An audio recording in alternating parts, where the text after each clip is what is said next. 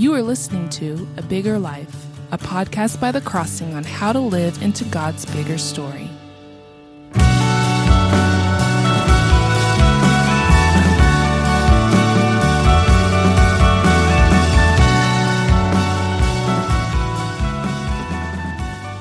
Hi, welcome back to A Bigger Life.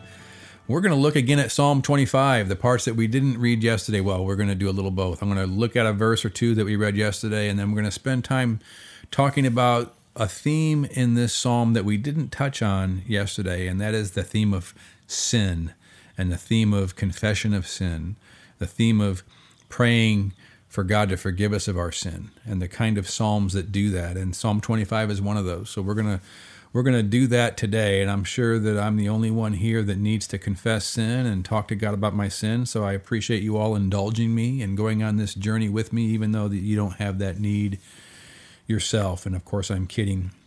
The reason why these Psalms are in the Bible, written by the Holy Spirit, is because God knows that we always will have the reality of our sin as we come before God and grow in our relationship with God. Jesus built it right in the middle of the Lord's Prayer, forgive us of our transgressions. So I find a comfort in that. When the Holy Spirit writes prayers that have been prayed by God's people for thousands of years, and he puts in those prayers the need to confess sin and admit sin and ask for forgiveness of sin, that shows me that none of my sins are a surprise to him. None of my sins have taken him off guard. He knew about all of them when he saved me and loved me and gave me the scriptures. And so I find a tremendous comfort in that. And it invites me, it makes me motivated to want to come before God with my sin instead of trying to hide from God as if I don't have sin, which is not living a life of integrity or honesty. And it's actually stupid because God knows my sins more than I know my sins. So remember verses 1 and 2 yesterday.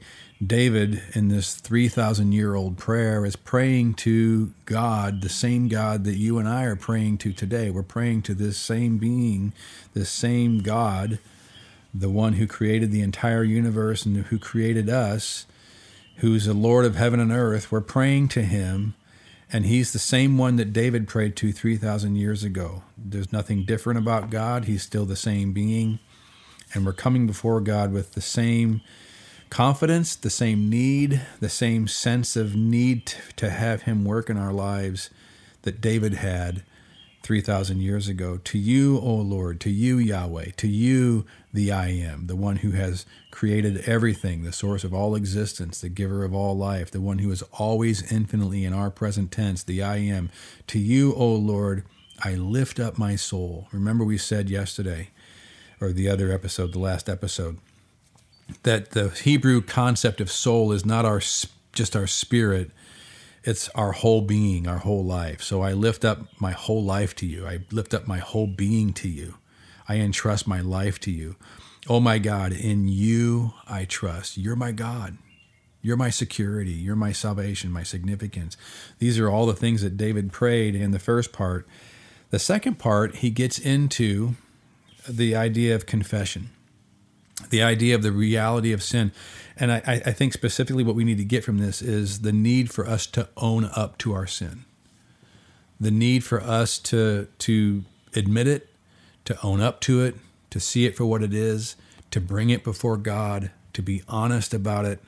That's what the Psalms model for us. That's what David in particular, he was a man who knew sin. He had committed adultery. He committed murder. He was a violent man. And yet we also know that he was a man that had an exceptional heart for God.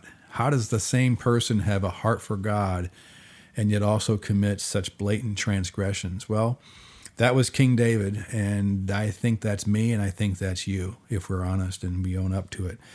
So we can be honest and we can own up to it. David is our example. Again, written by the Holy Spirit, these prayers are our example, and that includes coming to God with our sin. So verse 6, remember your mercy, O Lord, and your steadfast love, for they have been from of old.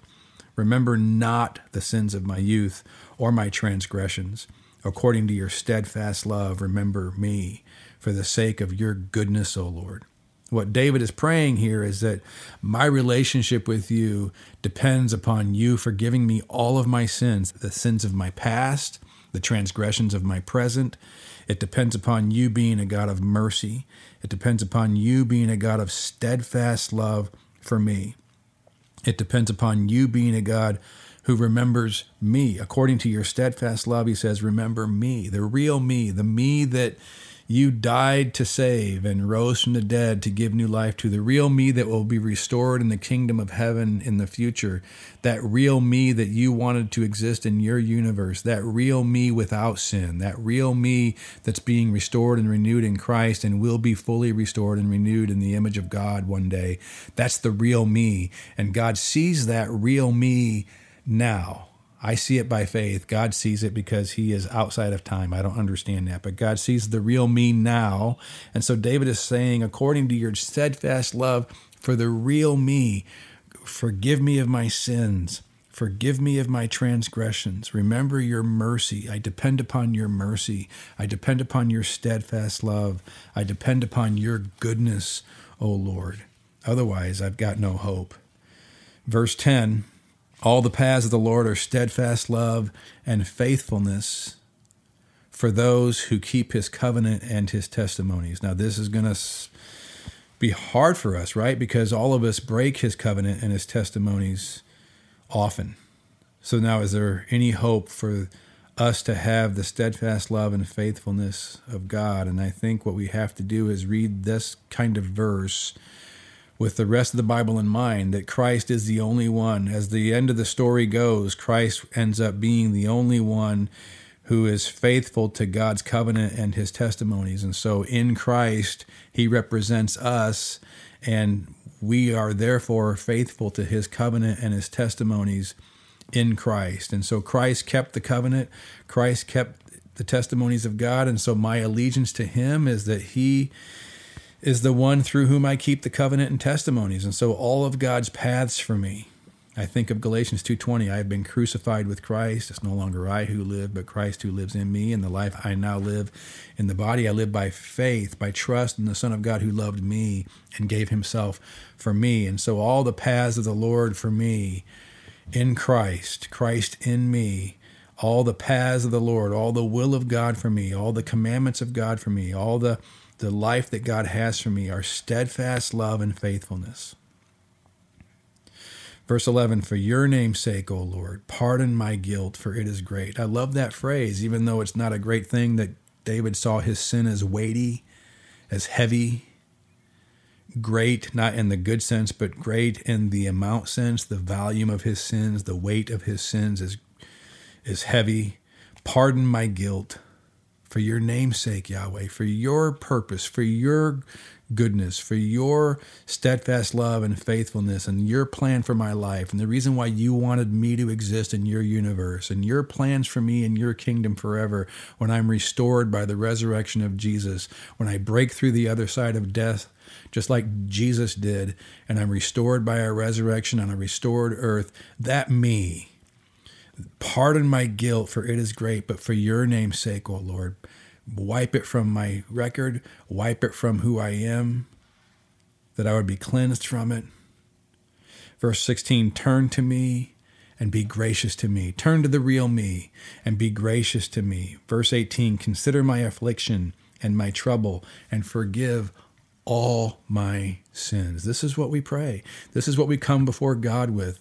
We own up to all our sins, the weight of our guilt, the need for him to pardon, the need for him to forgive, the need for him to cleanse us, to forgive us because of his steadfast love and because of his mercy and because of his making me raised together with Christ, made alive together with Christ, and seated with Christ in the heavenly realm. Because of Christ, I come before God with a level of confidence.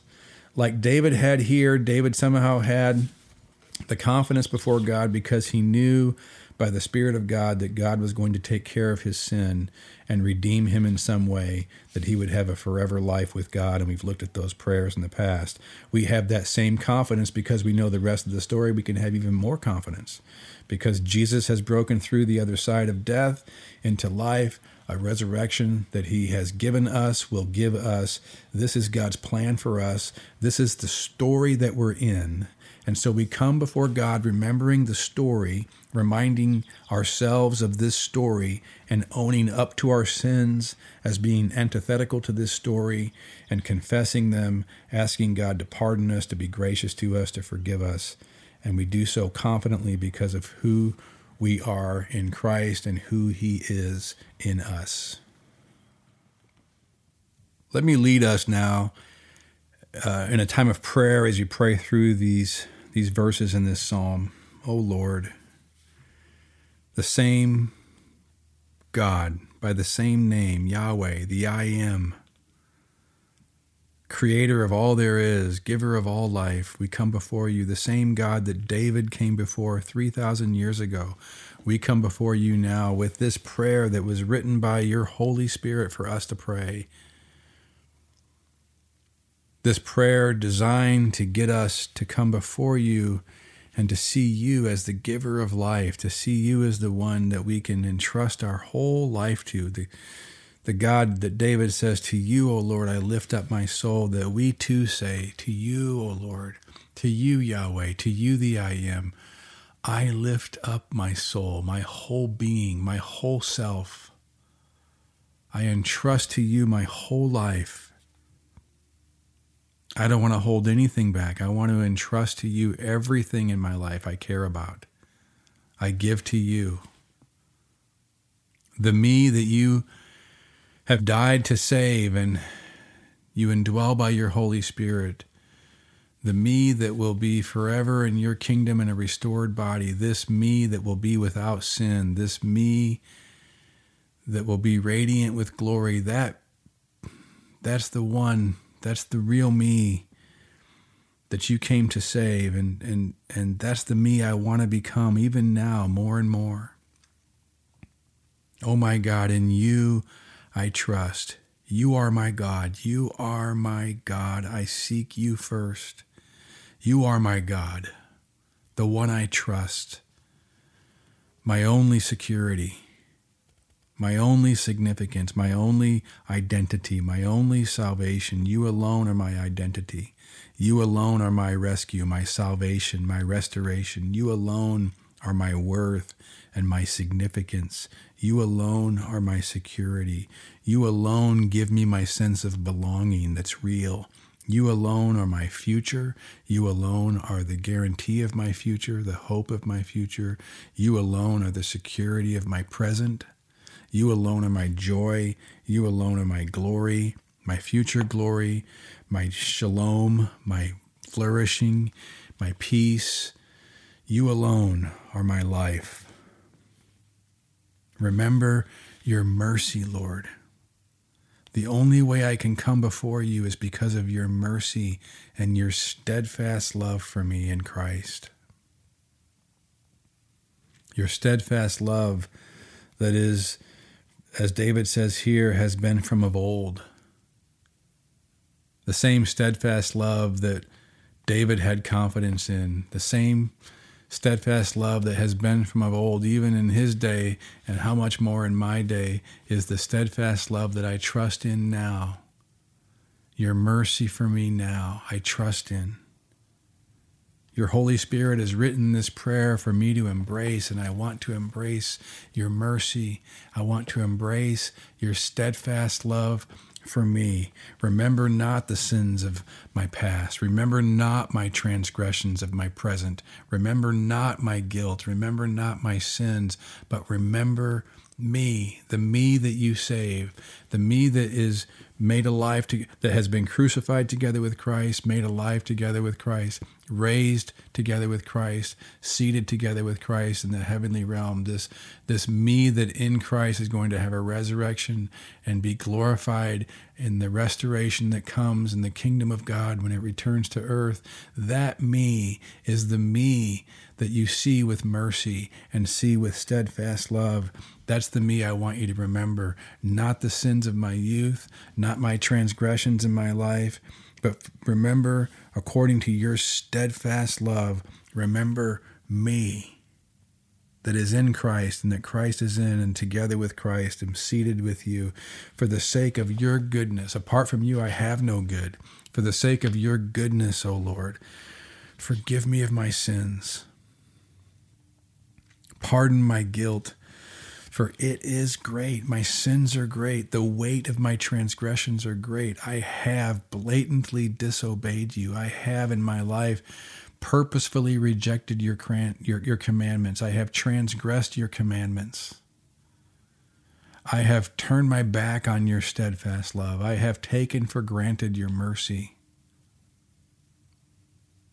I have wanted to be my own and find my own security, find my own shalom, find my own identity, find my own salvation, my own sense of significance, find my own belonging apart from you, my own goodness apart from you, my life apart from you. I have tried to find joy apart from you.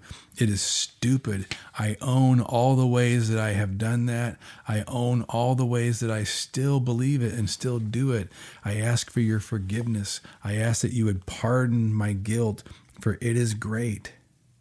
Turn to me and be gracious and merciful to me.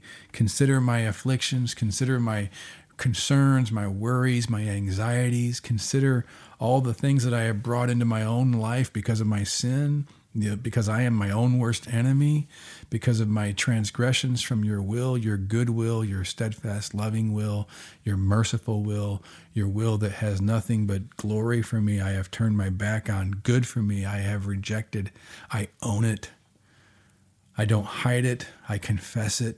I admit it. I don't want it.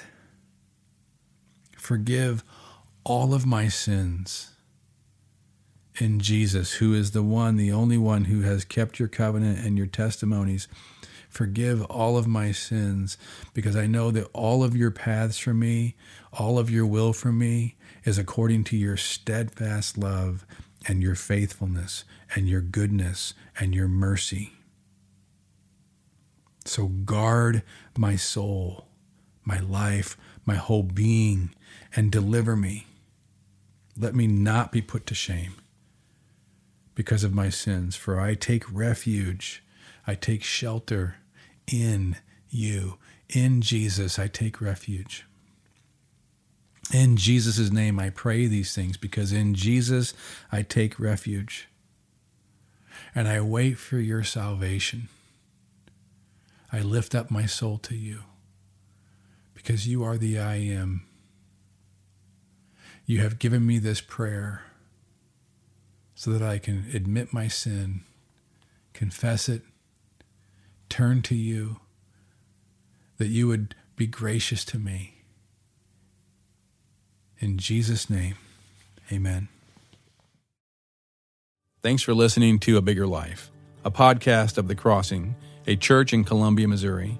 If you enjoyed this episode, please subscribe and give it a rating so people can find this content more easily, or consider texting it to a friend or posting it on social media. Thanks for listening.